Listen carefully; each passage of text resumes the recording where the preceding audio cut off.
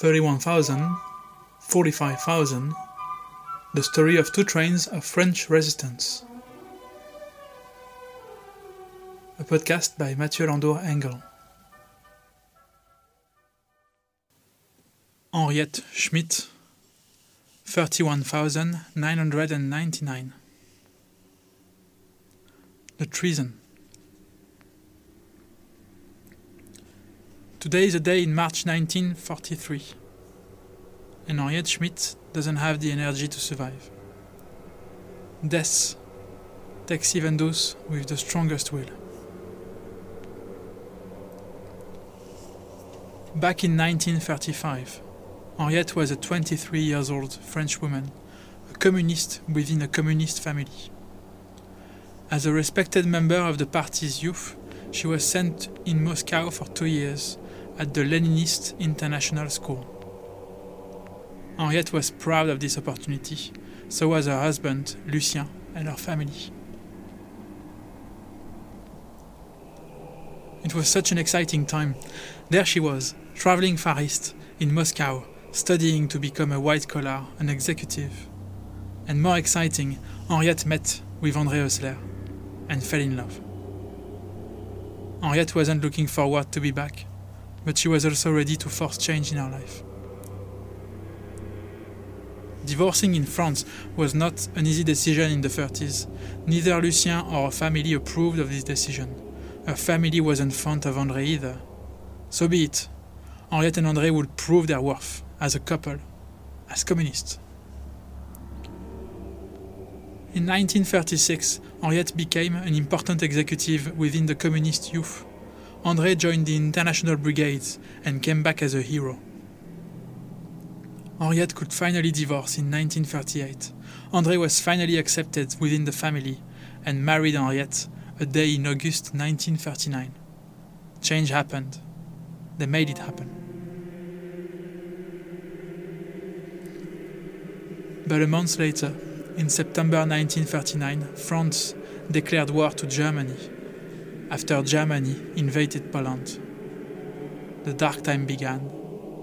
André joined as a soldier, yet disagreed with it all. He went to jail for attempting to darken the hearts of the soldiers, for disobeying.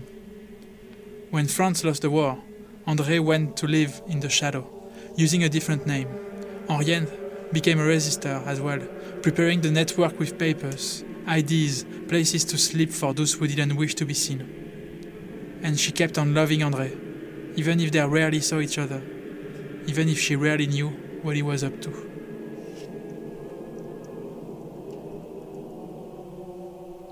In October 1941, Henriette had a feeling she was being followed by the police.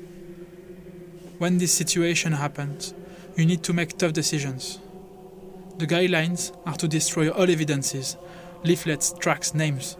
You need to abandon your place, all the meeting you have, and stay in a safe house for a while. You have to lay low. Henriette took no chances, and she decided to leave her place. But after a week in a safer place, she felt silly. Maybe it was just a feeling. Maybe she could come back to her flat, at least to gather everything. So she came back. And it wasn't a feeling. The police was waiting for her. They didn't even give her time to turn on the lights in the flat. She stayed in prison for months. Her network was caught by the authorities, so was Arthur Dallidet, her triangle coordinator. Those were darker times. But one day, the light came back, briefly. She received a visit from André. It was so cavalier, so dangerous, so careless, so romantic. He took an unbelievable risk to see her, to tell her he loved her, that he escaped prison himself and would find a way to get her out too. André made hope possible. From that day on, Henriette waited any day for another visit, another sign, another message maybe.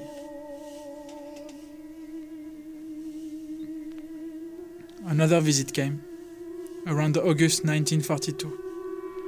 A man she didn't know told her that André died in her own parents' house. That man she never met explained her that he was shot by the communists who all agreed he was a traitor. André was the one who denounced Henriette because he met another woman and wished to get rid of Henriette. André was murdered in front of her parents. Colonel Fabien was here too.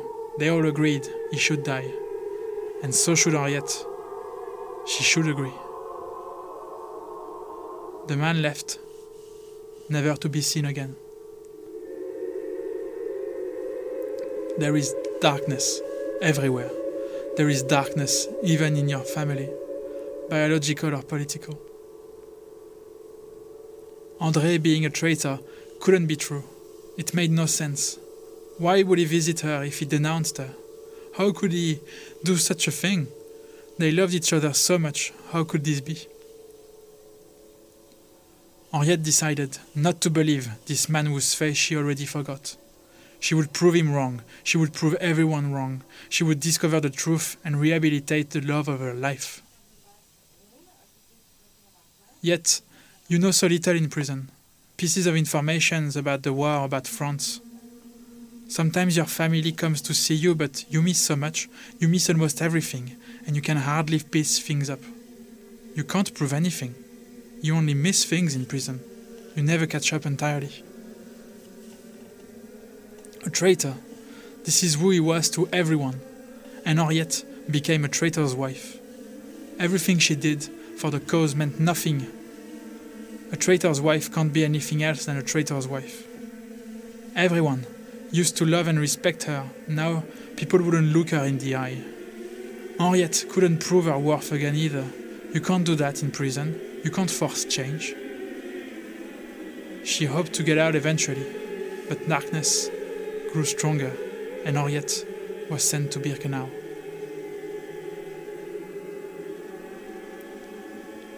Back to the present, Henriette was determined to survive. She had to live, so she could finally come back and prove everyone wrong. She had the strongest will. Love was her driving force. But this place, this camp, it takes everything from you, even your imagination, even your will. Henriette is so exhausted, hungry, thirsty. She hardly remembers her name. She barely remembers André, her family, the betrayal. It is just too much. She can't hold on anymore. She goes to the riviera. She remembers nothing. Her family, her husband, André or Lucien. She can't eat anything. What's the point of all this anyway? If anyone survives here, it cannot be a traitor's wife. What kind of life would await her back in France? The good times. We'll never go back. Darkness is everywhere.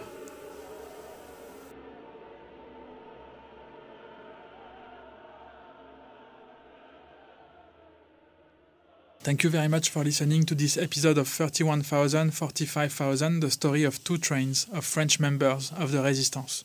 My name is Mathieu Landau-Engel. This episode was about Henriette Schmidt. Justice among the Resistance members was a controversial process, and it couldn't be done legally, as Resistance members were functioning in illegality.